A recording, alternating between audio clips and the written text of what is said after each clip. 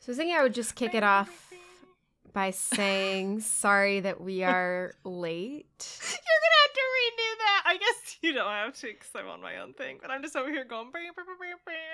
I mean, I'll keep it. It's fine. But yeah, sorry we are late on this one. Life has been crazy, so we had to delay a week. But that's how life is sometimes. Yeah, that's how it be. That's how it be. Okay. Well, and we didn't get this game until like 2 days yeah, before. We did not have a ton of time to play it before we were supposed to have recorded. And then life things happened and yeah. So anyways, here we are. We're here.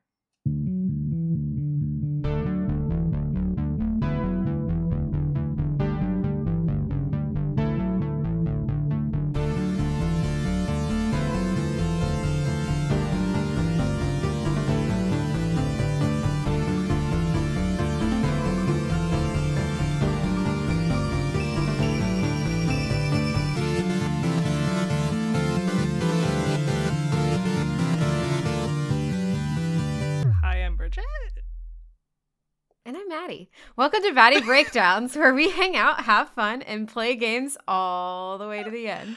Today, we're going to be talking about Alan Wake 2. We'll give you the breakdown from its creation to its critical reception, and then we'll take you on a deep dive into the game as we share our own experiences and opinions while playing it. For this episode, we're just limiting it to the first parts of Alan Wake 2. We have not played the full thing quite yet. It just came out, so we just haven't had the time. What we're going to do is we're going to plan to do the part 2 in a later episode where we talk about the full ending, kind of like a spoiler-filled discussion. So yeah, with that, let's... Oh no, I don't know. Let's beam our flashlights.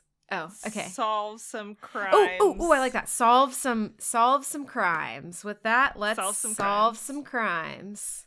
Yeah. So, Maddie, you have the description today. I do. Yeah. I pulled one from their website that I really liked, and then I pulled one from like the description that they've been giving on like all the game stores. So the one that from their website that I liked, Alan Wake is not dead, although he's wished he was many times. For 13 years, he's been a prisoner in the dark place, where his nightmares, his fears, and his stories manifest as reality around him. For 13 years, he's been fighting to stay sane and write a story that would change reality around him in order for him to escape. So far, he has failed. Dun, dun, dun. That's a pretty good description. I like that one. Okay, so then the one that they're doing on the game stores, a string of ritualistic murders threatens Bright Falls, a small town community surrounded by Pacific Northwest wilderness. Saga Anderson, an accomplished FBI agent with a reputation for solving impossible cases, arrives to investigate the murders. Anderson's case spirals into a nightmare when she discovers pages of a horror story that start to come true around her. Alan Wake, a lost writer trapped in a nightmare beyond our world, writes a dark story in an attempt to shape the reality around him and escape his prison. With the dark horror hunting him, Wake is trying to retain his sanity and beat the devil at his own game. Anderson and Wake are two heroes on two desperate journeys in two separate realities, connected in ways neither of them can understand.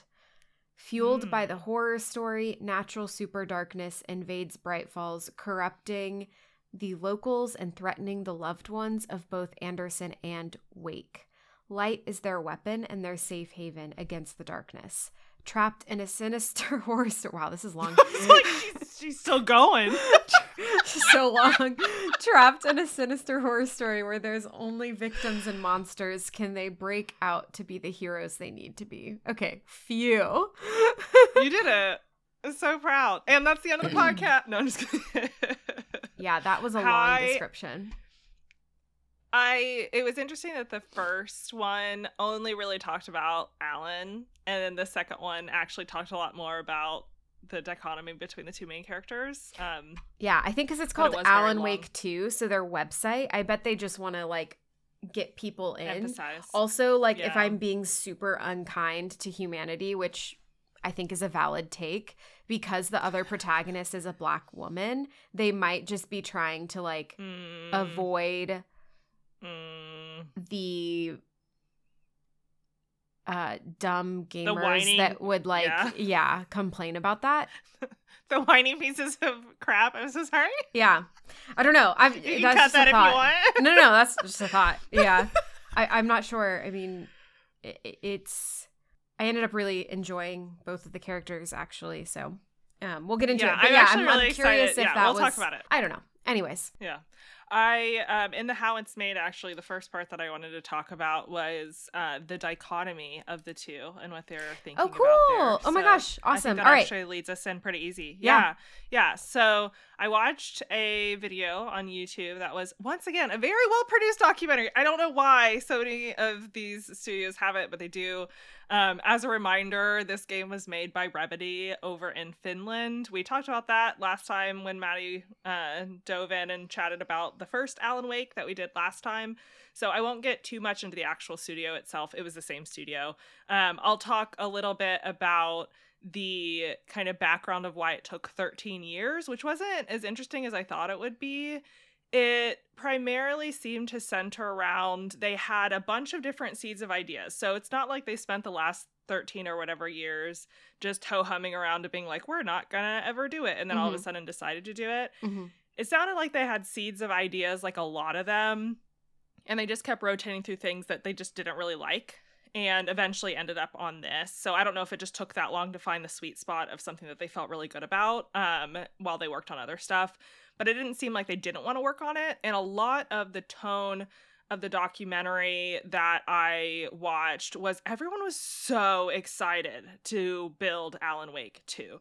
Like they were talking about how this was like the culmination of like Remedy really getting into what they're good at and being really excited to tell this second story and do it in a way that was faithful to the first one while also like adapting it, especially since horror apparently has grown in popularity over the last few years. So they're like, It feels like a really good time. It feels like people are ready for a second Alan Wake and they're ready for like another horror that's really good. So it didn't seem like they didn't want to work on it. It just seemed like it just wasn't the right time. They didn't have the right idea for it. You know, they wanted to do it justice.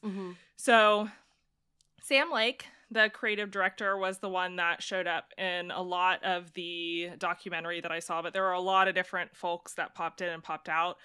The interesting bit about Sam Lake, just before we actually dive in, is that he is a character in the game that we're about to play, which is really fun. Which one is the he? Actual creative? He is Alex Casey. Oh, I could tell in his accent he was not American. He was his accent was so thick. Well, that's funny you say that because he is the physical character, but he is not the voice actor. Because for both Alex Casey and Alan Wake, they have both a physical character and a voice actor, and they are different people. Why? I know. Isn't that crazy?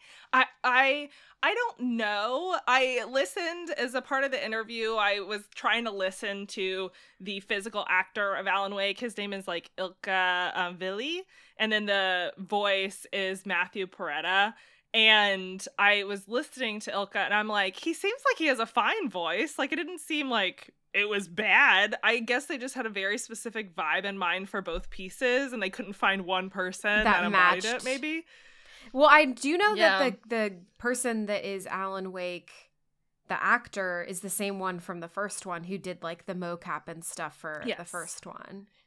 Yeah, that's totally the same. The voice actor is the same. It's just I had no idea it was two different people. I didn't know it was two different either. people.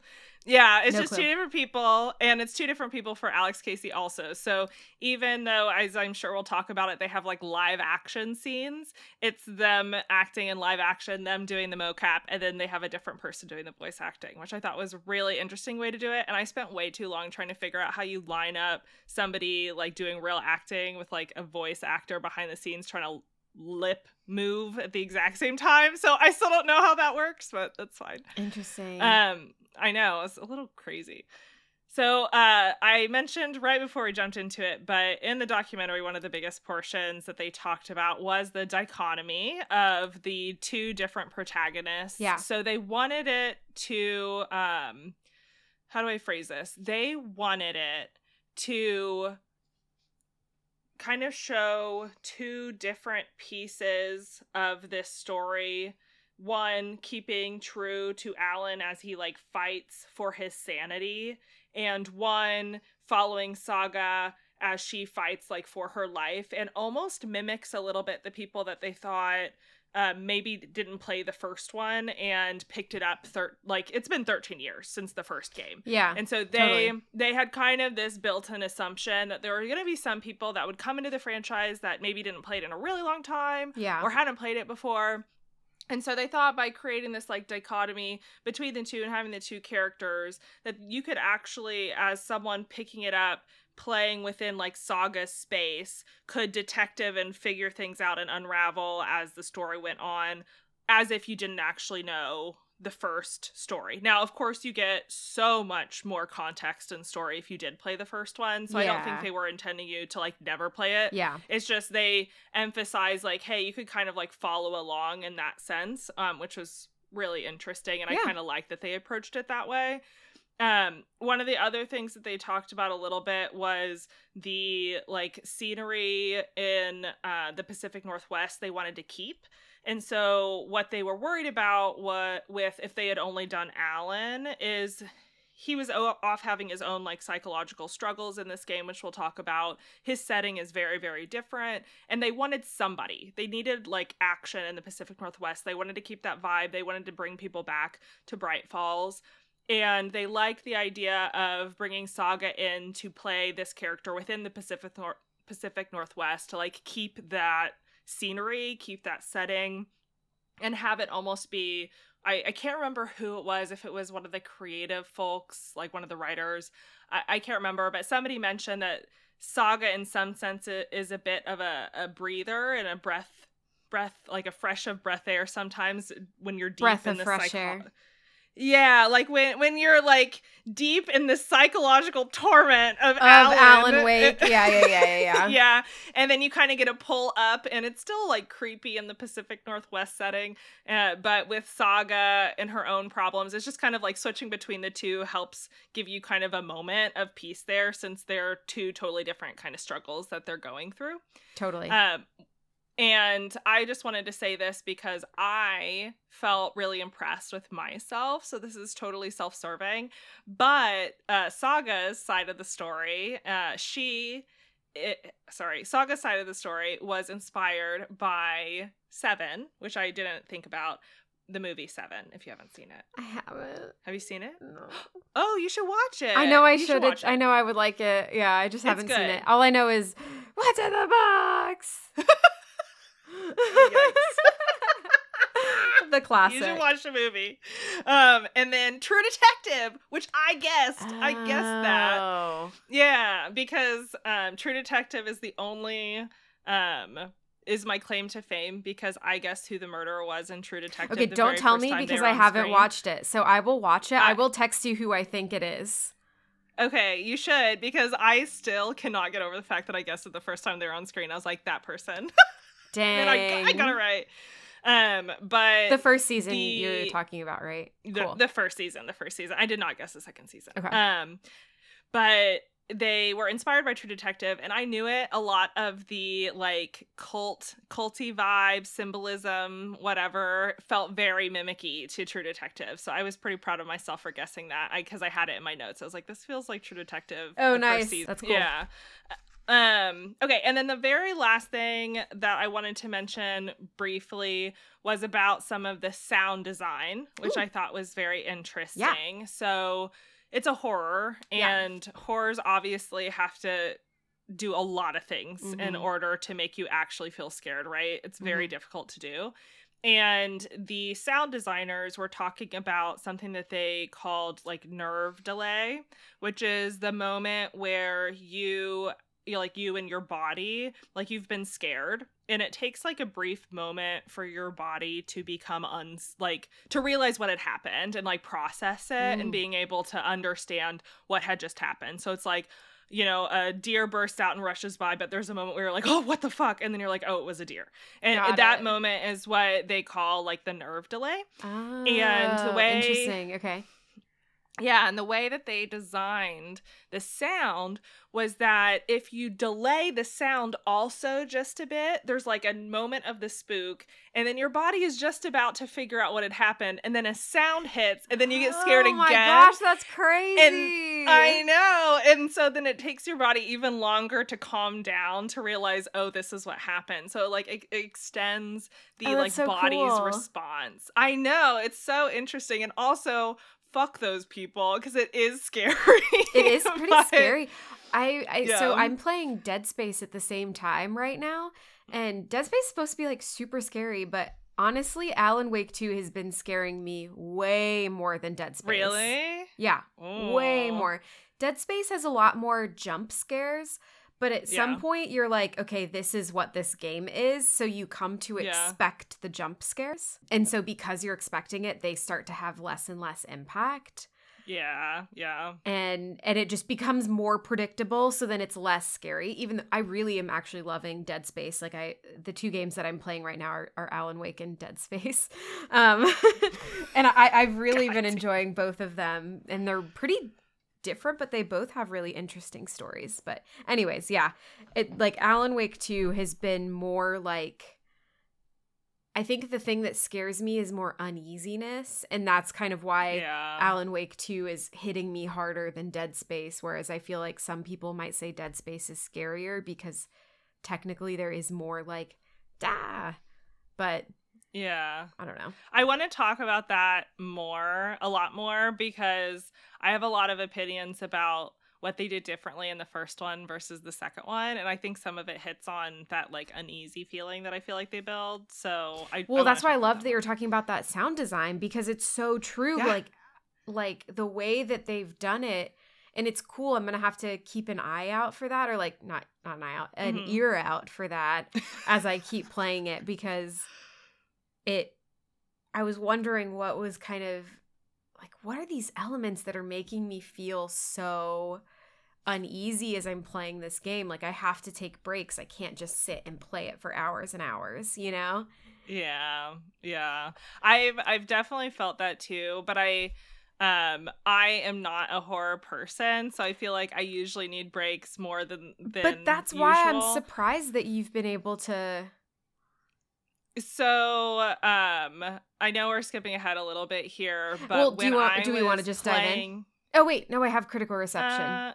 You have critical reception. I'll say it and then we'll talk about it more.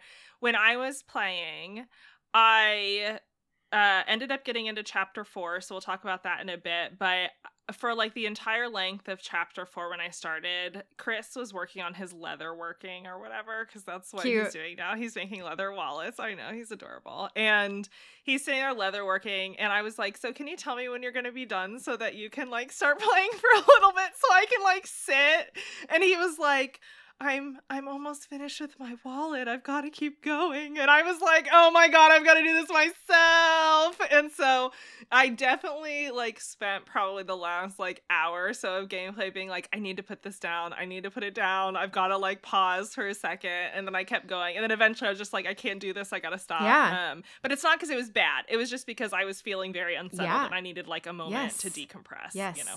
Yeah. Yeah. No, 100%. Yeah. I mean, I was feeling that way too. And I'm not I can do horror. What were you gonna say? Were you gonna say a wuss? No, I was gonna say Weenie Hut Jr. That's even better. You know what? I'll take the title Weenie Hut Jr. That's fine. It's fine. But yeah, that's mostly what I had. Also, I will say you're definitely not a Weenie Hut Jr. Weenie Hut Juniors couldn't play this game at all. No, I'm like a medium. Yeah. Like I can deal with stuff, but I have to be in a mood. Yeah. And I'm definitely gonna get scared. Like I almost punched Chris in the face once while we were playing the game, and that's just typical for me. I fell off the couch when I watched The Conjuring. I literally screamed so hard that I fell off the couch. Was it like when the lady was above the dresser or whatever? Yes! Yeah. Yes! It's horrifying. And I like screamed, my whole body just like gyrated. It was like, oh, and then I just toppled off the couch. And my roommate was like, what are you doing? I was like, nothing. But you watched it, so you're already miles ahead of so many people. But anyways, okay, sorry. Wrap up your critical or not.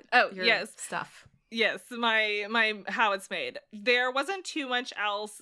There were like little bits and pieces about how they like scanned trees in the Pacific Northwest to actually create models just off of the scans, stuff like that. Super similar to how the first one, they were super obsessed with that realism of the Pacific Northwest. They which did is that cool. again. Yeah. Yeah, and it was very apparent in the game itself that they took that kind of effort. And they talked a little bit about the live action film footage that's mixed within the game. But it wasn't too like interesting from a technical perspective. It was just they also did live action film footage. They mostly just wanted you to be able to watch the film footage kind of like it's so close to reality at that point, right? Like you're literally watching things that you would see today if you turn on the television. And they really liked the idea that you were like almost shifting through these different layers of reality the same way that Alan was during his moments. So they talked a little bit about that, but I thought that was interesting. I think just the idea of having actual live action film footage inside the game itself is just a very novel concept to me. But they really liked building the world the way that it was like, oh my gosh, it's almost the world that you would see today. And so that you kind of get that uneasy feeling like Yeah. Okay, that makes sense. Yep. Yeah. Cool. But yeah, with that, Maddie, critical reception. Critical reception. I'm going to be super quick because I kind of phoned in my section this week. But it has an 89 on Metacritic, which is really nice, really high, and an 8.8 user score. So also pretty high. It's getting good reviews, which doesn't surprise me as I've been playing this at all. And Remedy makes good games. Like, I don't know. It would almost be like more interesting if they didn't make a good game. Because at this point they've made really good games. And obviously like the big thing that everyone is saying is so great is the storytelling. I mean, and that's also like Remedy's shit, right? Like that's what they're known for. Also, interestingly, a lot of people were saying that it plays best on the Series X. Like it's the most performant and least buggy on the Series X, which I'm like, wow, that never happens. Like who? What's that meme where it's like, look at us? Who would have thought? Not me.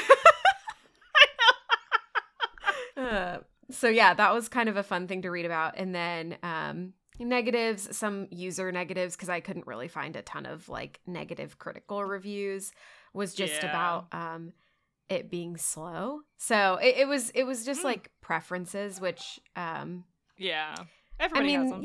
Yeah, like there was nothing super sticking out to me as like a common negative thread. Yeah. Oh, and then like people, complaining about changing the gameplay.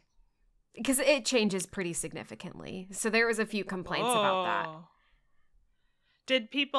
Could you notice a pattern at all with people liking this more or less than the first one? I think it was just that people were saying it pivoted a lot more into like puzzle.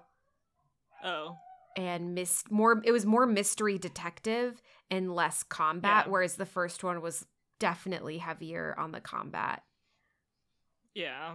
I saw some early posts on Reddit before the game actually released, but like people had some copies of it, and they were complaining about it taking so long to actually like play as Alan. But we could just dive in. Okay, let's dive in. All right, I'll play a little jingle. Let's do it. Perfect. Okay, Maddie, first impression. Oh, first impression. So I really quickly, like the menu was so creepy. Oh my gosh. Did you sit on that thing for a little bit? Because I did.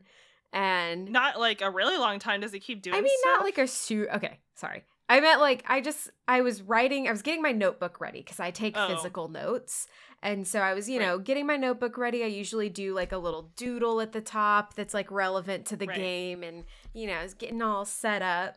And then as the menu was playing, it was just like kept like flashing the scary things and then going back to the creepy things and then flashing the scary things and then going back to the static. And I don't know, it was just very creepy. And I was like, wow, this is a lot creepier already than the first one.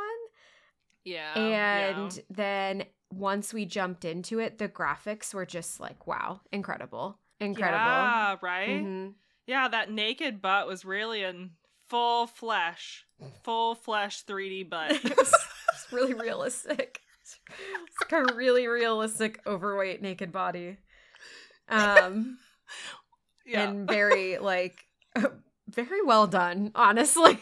Very well done. When I had loaded it up, I mean, it was just absolutely beautiful. Like I was not like a lot of the games that we've played recently have had like very good graphics, but there's something different that just hits home because we live in the Pacific Northwest. I agree. To see it in such high fidelity in a game, because I'm like, this looks and exactly captured like the Pacific so Northwest. well. Like the essence is captured so well. Yes. Yeah, and I'm like, there was at one point right at the beginning where Chris is like, are you going the right way? Shouldn't you be going the other way? And I'm like, Chris, it's a switchback. It wouldn't be the Pacific Northwest without a switchback. And he was like, oh. And then I turn the corner and go back the other way, you know? And it's a switchback. It's funny. It's a switchback, like, yeah. But yeah, I really did like that. The graphics are absolutely amazing. I am not embarrassed to say that when I realized I was a chubby naked man at the beginning, that I did attempt to turn around as fast as possible to see if they're going to give us some peen, but literally they did. I did see it, and then they later gave us a lot more peen, and I was like, oh, straight up in your face. I didn't even have to try. Yeah. I just thought I was going to have to try. You just had to wait. You know? You just had to wait. I messed it up. You're too impatient for that peen. I know, it's true. And like my notes are literally like, why am I chubby and naked? Haha, penis. That's literally just what my notes are. Back to us being 12 years old. I know, right? So the other thing is I actually really loved how it started on the other character. So it's really interesting that you say that some people were complaining about it, but I actually like really love Saga. Like I love how it started. And the other thing before I close the first impressions is the Mind Palace just blew me away. So cool. I've never seen that in a video game before. And that's when I texted you that I think you're really going to like it. Because whenever that happened, I was like, oh man, this is like Bridget's shit right here. But also so creative. Yes. Haven't seen that done in a video game before. Super cool. And I'm sure we'll talk about it more in a second. But just, yeah, I thought that was just so cool. Yes, I was ridiculously impressed. Like, my thought process was, I bet they were trying to figure out how they were going to do something cool and detective-y, but they didn't want to constantly pull you out and be like, go back to the detective's office, go back there, you know what I mean? And I just love the creativity of having this little space. And then I am a sucker for the stupid boards with the pins and the strings. I'm like, oh my God, look at me.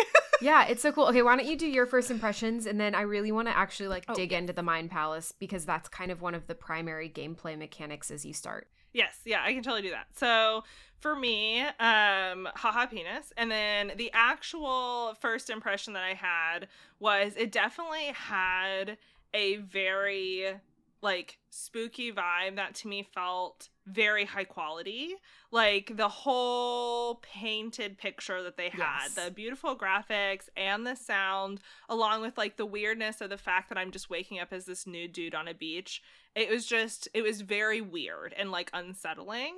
And I actually, the moment of me almost hitting Chris in the face, I did not actually hit him, was right at the beginning, because they started doing like weird clips of strange things like happening while you are like walking up the hill.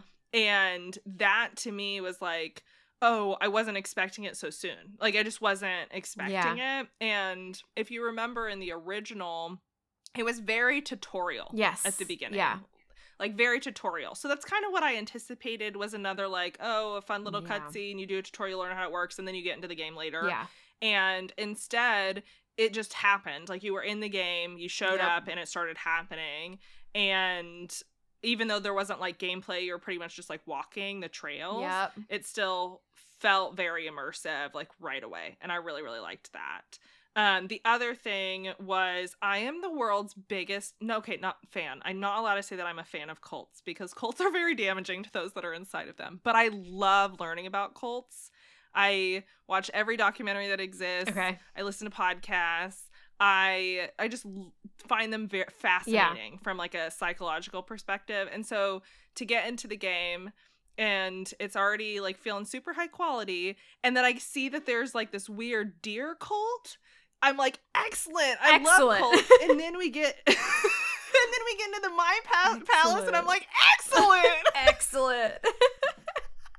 I love that. Yeah, so like overall, I was actually feeling really, really good. Like, I wrote in all caps something along the lines of like, this is a murder mystery, and then I was like, it's a board, like it's an actual board of things with clues and strings, and I had it like in all caps. I was very excited. And I will let us get into the mind map now, but I will say that I really, really like Saga. Like, just right from the beginning, I really liked her. And I was actually I had no idea that there were two protagonists going into the game. So I didn't actually know what to expect. I knew that we would probably end up playing as Alan just because it's freaking Alan Wake 2. Like, you have to have Alan somewhere in there. But I didn't know who the primary protagonist was or the fact that there was two. And I just really appreciated that it was somebody else. And I liked her personality. Mm-hmm. Like, she was very interesting personality. And so like off the bat, I was actually feeling really good. I had liked it more than the original, like almost immediately. Oh, same. So yeah, same. Yep. So let's Mind Palace. Okay, so right when we start, really quickly for those listening, and if you haven't played, essentially Saga and her partner Alex Casey get sent to Bright Falls to solve a string of connected murders. So they are in the FBI, and so because it's been like repeated activity, the FBI get called in, and now they're going to start helping investigate these murders. And specifically, you are investigating the murder of Nightingale, who is the FBI agent from the first game. Yeah. If you remember, or if you don't remember, we talk about him in the previous episode that we did. So you should listen to that if you haven't yet. But you are solving the murder for Nightingale as Saga. And right when you get there, you go to the murder scene. There's two other like cops that are from Bright Falls that are really funny, and yeah, they are funny. I have a prediction about them that I don't know if it will come to pass, but I said the two dumb sheriffs are sus AF. Like, that's what Chris said. Chris was like, them, they have something to do with it, like they're in the cult. Right? I'm like, oh, Chris. Okay, this is so funny. I am Chris and you are DK, because DK was like, no, it's her partner. Immediately. That's what, yes. Immediately. Right? He was like, no, it's the partner. And so we will continue to go down that thread, but right off the bat, that was what I thought. And that's what DK thought, which was funny. And then, so as you're investigating the murder, you start taking photos, and those photos appear in your Mind Palace, which is this concept that they use to have a detective's office, but in her head. So I think we've all heard about the Mind Palace concept of like, enter your Mind Palace, and then you can organize your thoughts and dig into your memories and stuff. And Saga has like a very vivid Mind Palace. And so you go into the Mind Palace and you have a case board, and you can stick your pictures, and it draws the strings of the connections onto the case board, which is super cool. And then one of the other aspects of the Mind Palace is profiling. Do you want to talk about the profiling? The thing that I wanted to mention just briefly is that you should see this room as like the physical embodiment of a super like what you would normally get as just like menu, like UI, GUIs, whatever. Like that's just normally what this would be. And instead it's an actual 3D space where you roam around it. Like, I don't know. It's super cool. I was so creative. It's so creative. And like Maddie was saying, there are different like areas in the room, right? So the profiling area is actually on her desk, like in the center of the room. And there are little file folders laid out with people's names on them. And you can open up the file folders and you like, this is where it starts to get like a little trippy, is you can open up the file folders and there's like subjects on little file cards. And when you like click the index card with a subject on it, she goes deep into thought and has like these weird paranormal like visions with other people talking to her, and she susses out things that she otherwise didn't know and probably shouldn't know, you know? Like there was a moment where someone was like hiding evidence from her, and she sits there and tries to suss it out, and she can actually hear in her head the conversation that they had earlier. And she's like, so you have the necklace, right? And the girl's like, what? You're so good. How'd you do that? And the answer was weird mystery shit. Yeah. That's just the answer. Yeah, it's cool. Yeah. The other things that you can do in the Mind Palace is you can look at the manuscript pages that you start to pick up. You can watch TV commercials or TV clips that you stumble upon. And you can listen to the radio and so the way that Alan Wake kind of situates itself, which is really similar to the first one, is it's broken up into chapters. This one has way more chapters than the first one, though. A lot. It's like 19. And the first one had or something. 6, 6 or 8, not that much. And at the end of each chapter, there's like a song that plays in really nicely with the chapter, and they slap so hard. They're so good. They're so good. I'm obsessed with these songs. I'm like, damn, did it again. I thought that in the first one too. I was like, these chapter ending songs are so good. And so you can also listen and turn the radio on. My only complaint is when I first saw the radio and saw that song, I was like, oh my God, I'm going to play this song as I'm doing the other stuff. But it goes away. Oh, it's just while you sit there. It's just while you sit there, which is a little sad. It would have been cool if you could like play music as you're like doing the case board. Oh yeah, like during the while you're in the Mind Palace. Maybe they'll do that in a feature. Yeah, like a bug fix or a feature request thing. But anyways, I like that. Yeah. Am I missing one? Profiling, case board, manuscript pages. They have the maps. Oh, so the maps are up on the wall. Yep. And then there's an area where you can theoretically upgrade your weapons if you can actually find stuff. But I'm a million items away from being able to do that. Yeah, same. So okay. I don't know what that's like yet. Cool. Yeah. Yep. So there's your Mind Palace. The one thing that I'd like to talk about for the videos just briefly is I know you were super into the Night Springs episodes last time. I haven't found any yet. Maybe there'll be more. I haven't found any yet either. But I did like that they actually gave you the ability to go back and watch pretty much anything that you've seen, because sometimes I'll be in a moment where I don't feel like I can pause because maybe something weird is happening at the time and I just am feeling antsy and I want to get out of there. And so it's kind of nice that I can go back and take a look later if I want to. So I actually like that as an addition a lot. Totally. Yeah. But I really enjoyed the Mind Palace. It was a vibe. I really liked it. The murder mystery board was really well thought through. I am going to be curious, and I'm curious your take on how you felt about it so far, but the way that the board works feels like it doesn't feel super puzzly to me right now, but I'm wondering if it gets puzzly later. That's what I think more of too. Like just a storytelling It's technique. almost like it's such a light puzzle because you have to figure out the place that you need to put the picture to unlock the connection.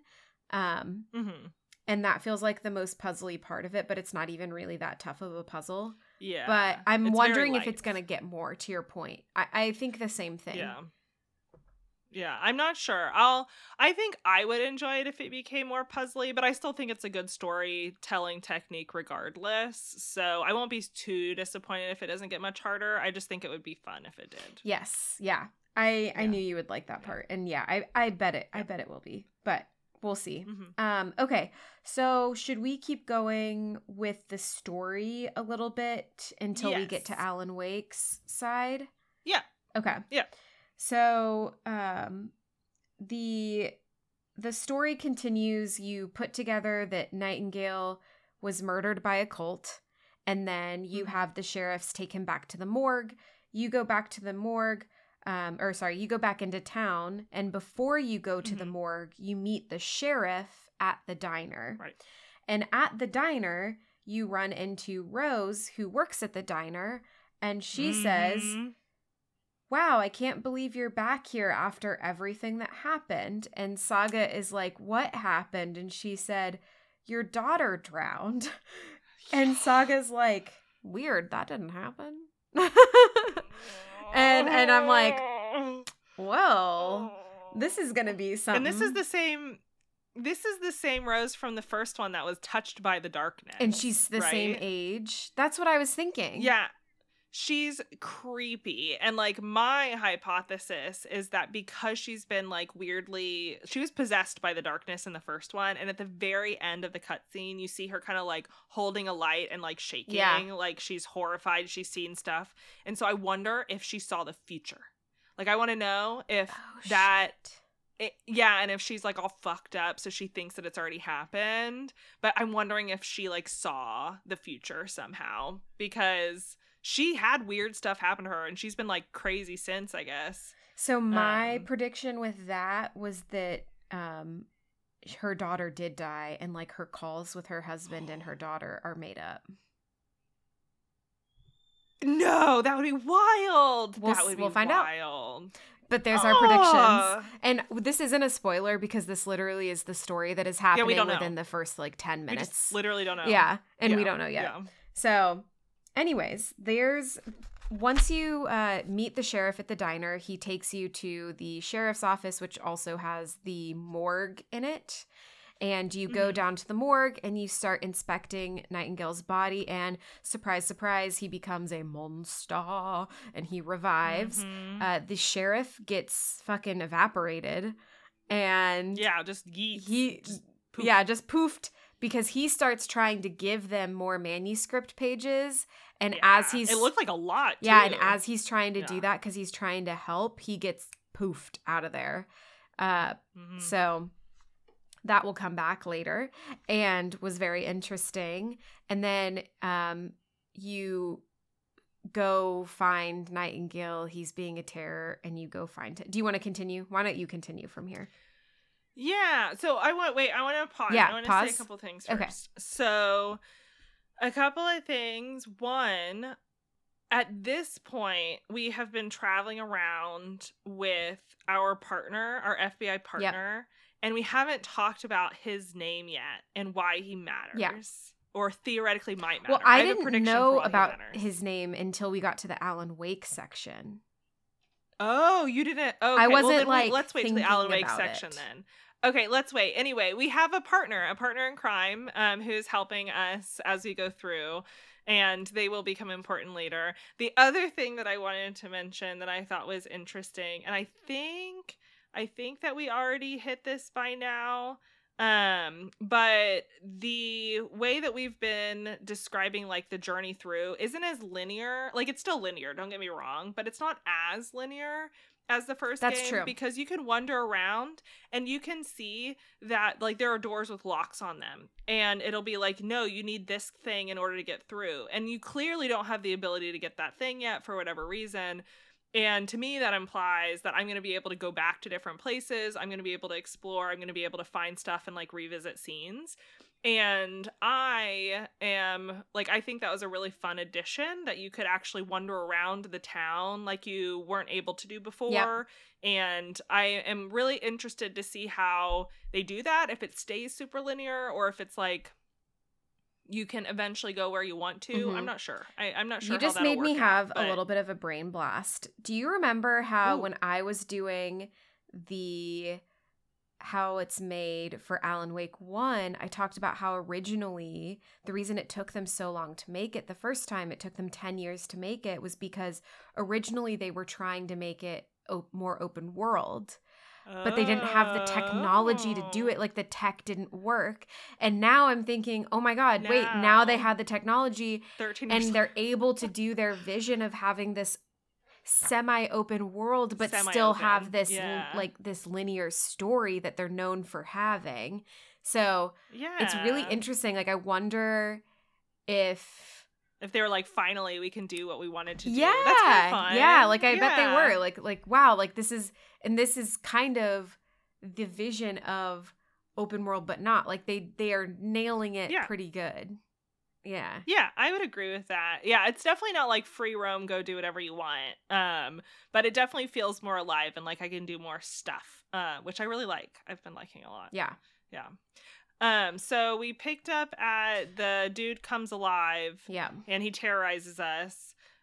We get a hide in the light this time. They can't see you. The monsters cannot see you if you're hiding in light, which is different from the first game. The last time you were just they got hurt, but this time they literally just can't see you, kind of stealthy like. And he poofs. So Nightingale just poofs away. And you have to go find him again. And the manuscript pages tell you that you have to go head back to Cauldron Lake, where you found the murder scene in the first place. You need to go back there and do some like ritual in order to like go to, what do they call it? The overlap. They had to go to the overlap and do this ritual. Yeah. So you head back to the Cauldron Lake area, so the same place you were at the beginning, and you head back down. And here I'm so excited to talk about this because I think you'll be more excited to talk about it than me. But you run into, as you're going down in the Cauldron Lake area, a technician working on a building. And I want you to talk about it, Maddie, because I haven't played Control much, but clearly that's what this is doing. Yeah. And I want to hear your thoughts on it since you played Control a lot, like, more recently. Yeah, so as you walk down, the other thing that I wanted to mention really quickly is in the sheriff's office, you go into a room. Did you find the Koskela Brother tour video? Oh, yes, I did. So funny. Yeah. And those are the people that you run into. And those are the people that you run into. Yeah, you're right. So in the sheriff's office, you stumble upon this TV screen that's playing a commercial for the Koskela Brothers tour. And he's like, they're like, fuck the government. We'll take you wherever you want to go. And we have bolt cutters. And they talk about how they take you, like, because apparently, or it obviously, Cauldron Lake has been fenced off. Yeah. Because government because of the knows that it's where bunches of shit that is bad happens. And as you go back to the lake, you run into one of the Koskela brothers and someone from the Federal Bureau of Control fixing this contraption. And the contraption is obviously measuring the the wonkiness, and now I'm blanking on the name that they called it in Control. AWE. Yes, like, AWE events. Yeah. Like, it's obviously monitoring that because it's this huge device that has this big satellite light on it directly pointing at Cauldron Lake.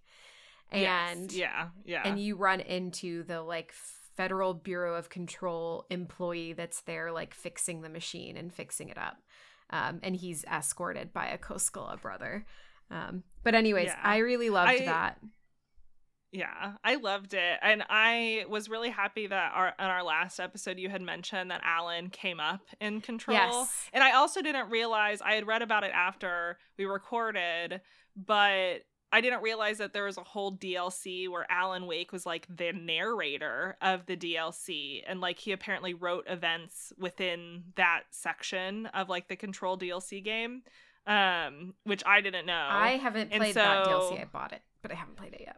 Yeah. You should play it because apparently like he narrates portions of it. And so when this like popped up, I was like, oh, they're going to integrate it more. And I'm really excited to see where they take it because I love, what did Chris call it? He called it the Alan Wake Cinematic Universe or something stupid. Yes. It's so good. It's so good. It's so good. It's so good. So I'm really excited to see what they do with that, because clearly that's going to be a big plot point. Like, they would not show us that if it wasn't going to be. You know what also, I mean? you run back into the machine and it's like, yes, you run back into the machine later. Going crazy after you literally just experienced a crazy event. So, yeah. So you're chasing after Nightingale. You have to find a bunch of things to make the portal open so that you can go through it, because the goal is to go through the tree portal, and you do that. I'm going to skip through the specifics unless you want to talk about it. So this is where okay, great. The only complaint that I have is apparently there was a shotgun in the general store that I did not see. Rest in peace. And so I went into my first boss fight with a pistol and kept picking up shotgun ammo that I couldn't use. And so I was running low on ammo during this Nightingale boss fight. And it was a bit It's really sad for you, Maddie. It was a bit sad. But then I went back after that scene when I finally beat it and got the shotgun, because I was like, I'm not missing out on this shotgun anymore. Yeah. But yes, so you go through the portal. The shotgun is so much better than the pistol, and that was the only way that I beat that first boss fight. So also, I thought it was so funny that she's like she's alone. Like, she doesn't tell her partner to come join her. Yeah. She's like, right? I'm just going to enter this really super scary portal on my own. No biggie. Yeah, I'm just going to do that. That's fine. My partner's like 100 yards away, but like... independent woman. She doesn't need her mate. No. Yeah. Guess buddy system it's not really a thing. Yeah, it doesn't apply here when clearly weird ass shit is going on. Who wants a buddy? Nobody. And of course, this whole time her partner is like lost. Yeah. He says he's lost, and I'm like, where'd you lose yourself to, man? I think you're just sitting there. You probably just don't want to work today. It's so funny because I did not catch a single hint of sus, but you and DK both were like so sus. No, he's so sus. Yeah, like, who disappears for that long? You just want her to die this early? You want her to fail on purpose? But she didn't, because she's a badass. So, like, suck it. It's fine. Interesting. Okay, so you have your first boss fight, which is Nightingale in this otherworldly portal. After you kill him, you find Alan Wake. And he's like... I've been gone for 13 years? What? Okay, wait, I had a hypothesis, and I think my hypothesis is dumb, but I was like, they keep talking about Scratch. So at the end of the first game, they talked about a Scratch, and when Alan comes out of the lake, comes out of the lake, he is saying that, like, he accidentally let Scratch out with his face or something. And I was trying to figure out, because, like, we haven't seen anyone else look like Alan Wake. So is this the real Alan Wake? Or is this Scratch? Oh, maybe. We don't know yet. Because I don't know. We don't know yet. We're not far enough. But, like, he keeps talking about how he let this person out, but nobody has seen Alan. Yeah. Nobody knows where he is. And if he let somebody else out with his face, wouldn't we, like, have heard rumors of Alan wandering around being alive? Or did he actually just let the Scratch thing out when he crawled out of the lake? I don't know. We'll see. But anyway, Alan is theoretically alive, assuming that that is the real Alan. And then it switches to Alan's perspective. And this is the part that I thought was pretty cool. I wasn't expecting it. I actually thought I was going to be with Saga for like the whole first half of the game. I figured we would get Alan Wake eventually, but I thought we were going to like finish Saga's story and then pick up Alan Wake's story. I don't know why I thought that, but I was just like, oh, eventually we'll get to Alan Wake, and then once we get to Alan Wake, it'll switch over, and then we'll finish the story from his perspective. But I thought there was going to be like a whole thing just to get to Alan Wake, and so contrary to what you were reading, like I thought it was early that we were getting Alan Wake. I was like, I was like, wow. Oh, he's here already. Yeah. I thought I was going to play a whole, like, first half of this game without playing as him. And it jumps you into this late night television scene with Alan Wake and this is a flashback, right? Like, this is concretely a flashback. Chris and I were arguing about it, so I just want to confirm with you. I thought it was clearly a flashback. I think it is mixed right now because I think, to your point, there's different possibilities, and I think this is part of the mystery. I believe that there's two ways that this can go. I think there's a possibility that it's a flashback, but I also think that it's a possibility it's like a happening at that time. And then, to your point, the Alan Wake that just came out of the lake is not Alan Wake. That would be supportive of my theory.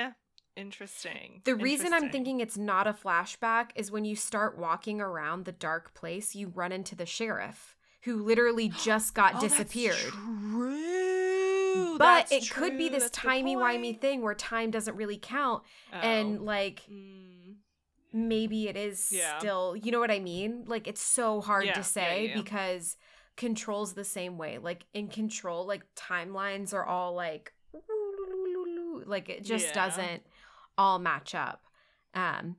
But I thought the Mr. Door, like, live action television stuff that they jump you right into, it's so trippy and I loved it. So cool. Yeah. It was so cool. It literally, guys, it looks like a movie. You're just watching actual real live action actors in this late night TV show, and it's crazy. It's so cool. I really liked it. Yeah.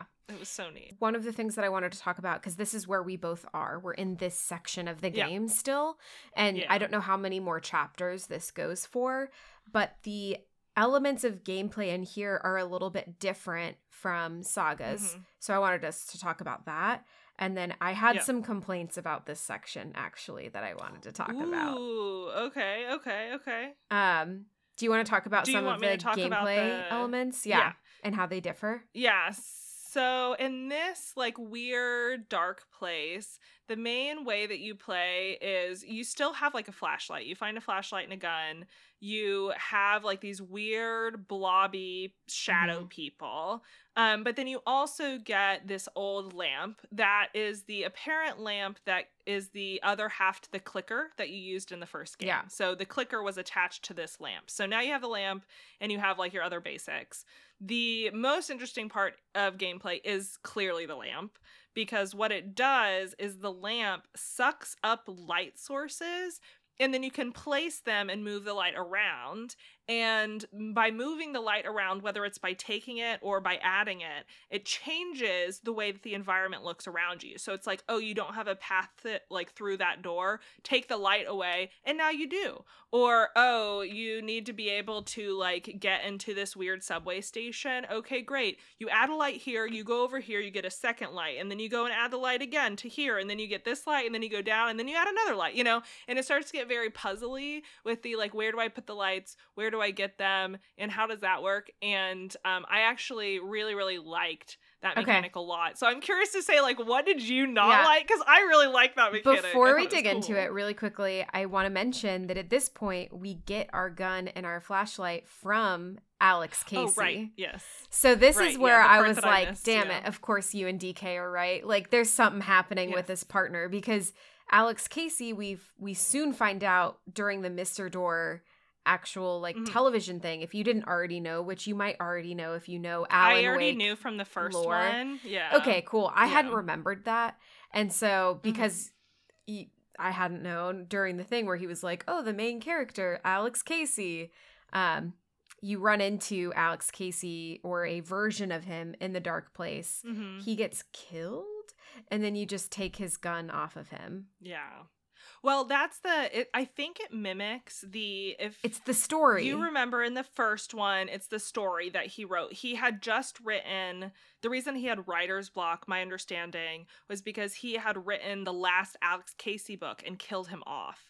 And then he had writer's block and was trying to, like, write a new story. And so it's really interesting that not only in this dark place environment, you get, like, it's almost like it takes place in his last book. I don't think it does, but it's got, like, the vibe, like, the Alex Casey detective was in New York, detective, very gritty, very noir, and he shows up and he's in here, he dies, and he's like, why did you kill me this way? You know, because he died that way in the book.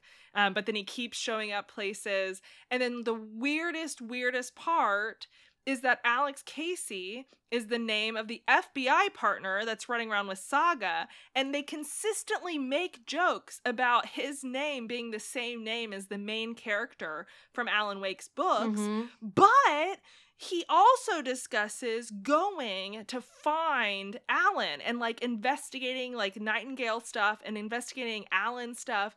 And I am like 99% convinced now that Alan actually wrote Alex Casey into reality. Like, he made this dude exist, a real person, to forward along his horror story. So I think he is actually going to be bad. I think he's going to be evil because it's a horror. Alan is writing a horror. But I think it's his main character that he wrote into existence. And if that's not what happens, I'm going to be really, really mad. Because there just can't be a coincidence. There's like something. That, you know there's something happening for sure. There's something happening. Yeah, but I love it. I love how mysterious it is. I'm so excited to figure it out. Yeah, I'm really excited to keep playing and getting the story. Last little. And so to jump back into the mechanics. So what I have learned, I am trash at navigation game puzzles. Like anytime I have to do a puzzle where I have to figure out where to go, I fucking hate it. I don't want it. Just tell me, give me a little marker. I will walk towards it. Yeah. I think it's just, I had the same issue with The Last of Us when we played it and you have to move the ladder to the thing. Like, my brain, I think DK brought this up, and this happened with Tomb Raider as well when we played it. But I brought this up with DK and he was like, I think it's because these types of things have very, like, games always have this type of thing and you start to understand the patterns when you play games a lot. Yeah. But because I didn't grow up playing games like this, it's not as like intrinsically like in my brain of this is what I need to do and this is what I need to look for, that it just takes me forever. And I think that's what's driving me nuts about this section, is that it's just taking me forever. Like, the light in the subway stations took me so long. I was like getting so turned around because of the like this flashing light and then this flashing light, and then I would be not on the right side of it, and then it was just so hard for me to navigate, and it took me forever and it's driving me nuts. And then there's like other sections that just, the navigation stuff, it just takes me a long time. When we had crossed over the tree the first time, I was honestly in the same spot for like 10 minutes trying to figure out what I was supposed to do next. So like I definitely feel that, and I think DK is probably right, because the kinds of games that I grew up playing were the more like exploratory puzzly ones. So like your Metroidvanias, where you want to find every single nook and cranny because there's going to be a secret wall that you can walk through. So you need to literally run yourself into every wall. Yeah. Or like, is that pattern slightly different? And so the way I play is honestly really close to that in almost every game, regardless of the genre. I will look at every point that I could possibly go. And then what I do is I pick the things that look least like the correct route so that I can make sure I get all the secret stuff. And then I go to the route that I think is correct. And I get really mad if I spend too long on a side route and I'm like, oh my God, was this the real route? And then I have to turn around and go try the different ones. I do that all the time. And Chris, when we play, he watches me and he doesn't get mad because he's not the kind of person who gets mad. There's no way. But he's like, yeah, exactly. He's like, it's right there. That's the way to go. And I'm like, no, Chris, you don't understand. I have to look every single location before I go the correct direction. And he just immediately, like, when I watch him play, he just follows the path. It's just intuitive. He just goes. I wish that was how my brain worked. Yeah. Yeah, I can't do that either. I look everywhere and then I find the place. But I don't think struggle that much with it as much as like I just like to look everywhere. But Chris just intuitively knows where it is. Like every time we play, he just follows it. It's just how I don't know. It's weird. Like I wish I had more of that, because I think that's just what's been driving me a little bit crazy, is just like figuring out where to go, because I just want to do the story. I don't need to like. Oh, are you playing on story mode or are you playing on normal mode? Oh, I did not make the same mistake. Are you kidding me? Chris made me go to normal mode. He was like, I'm not playing on story mode. And I'm like, you know that the first one that I played, we were on story mode. And he was like, I knew it was easy. And I'm like, So we switched. How has it been? There hasn't been a ton of combat, so it's probably not Yeah, I have noticed that I'm significantly lower on resources than I was the first time. Like, I went into the first boss battle with 6 shotgun bullets and, like, 2 normal pistol bullets, and that's all I had. And luckily, because I had the shotgun, I made it. If I wouldn't have had the shotgun, then I don't know what I would have done, because I feel like I would have been perpetually stuck. But I have definitely noticed, like, lack of resources is different, but I very quickly in the game opened the menu to see if I could change it later if I needed to. Otherwise, I was just going to restart and do it on. And you can. So you can change it this time. That's a huge improvement. They fixed that. You couldn't do that in the first one. Yeah. Big improvement. No. So I don't feel too bad about it, because if it starts to get impossible, then I'll just change it. And then it'll be fine. Yeah. Cool. Do we want to do our final kind of wrap up first impression thoughts? Yeah. Cool. I feel like we had so much to say about this already. I'm excited for the second Yes. Oh, the one thing that we also forgot to mention is that in Alan Wake's reality, like you can also apply different story lines to change the environment as well. Yeah. I just saw that in my he notes. has a writer's room that mimics the Mind Palace that Saga has. And so it looks exactly like the little attic writing space that he had in the first one. And instead of a mystery board with, like, string, you have a plot board. It's very cool. Yeah. I really like it. Yeah. Yeah. I haven't gotten to play around with it too much yet, because I think I've only had, like, 1 or 2 scenes that I could change with it. Oh, okay. I guess I'm farther than you then. Oh, okay. Yeah, I've only had a few. But yeah, like, for those listening, it's like moments of inspiration instead. And then you get those as cards, and then you can place them on different scenes, and it'll change the way that the scenery looks because of his, like, inspiration, which is really fun. Yeah, it is cool. Okay. Wrap up thoughts. Go for it. My vibes with this game so far is I like it significantly more than the first one. I like the change in gameplay style. Same. The first one was so repetitive to me, and it was not the kind of game that I like to play. This one still has some of those elements, but it feels like there's way more variety in it. It feels way less boring. And the storytelling so far, I mean, the storytelling was good in the first one, but it was kind of obfuscated by my annoyance with the gameplay. And the storytelling so far, with this one, honestly seems leagues better. Yeah. And there are not a lot of games for me that make me want to immediately go, like, read about it. And I'm trying so hard to not do it. Yeah. Because I don't want to be spoiled. I don't want to be spoiled. I'm constantly thinking about it, though. I'm like, what is going to go on and what's going to happen? And I'm really excited for the rest.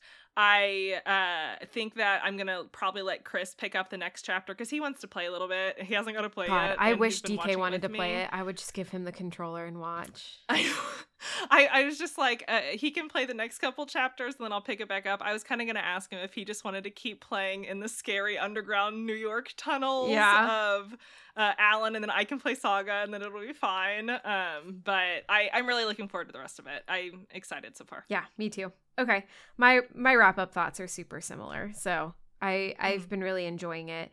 My only complaint is just the navigation in the dark area. It's just bad for me. It's not good for me. Well, I'm not having a good time with that aspect of it. It's more just like a slog, and I think, like, when something is a slog, it's hard for me to continue to do it.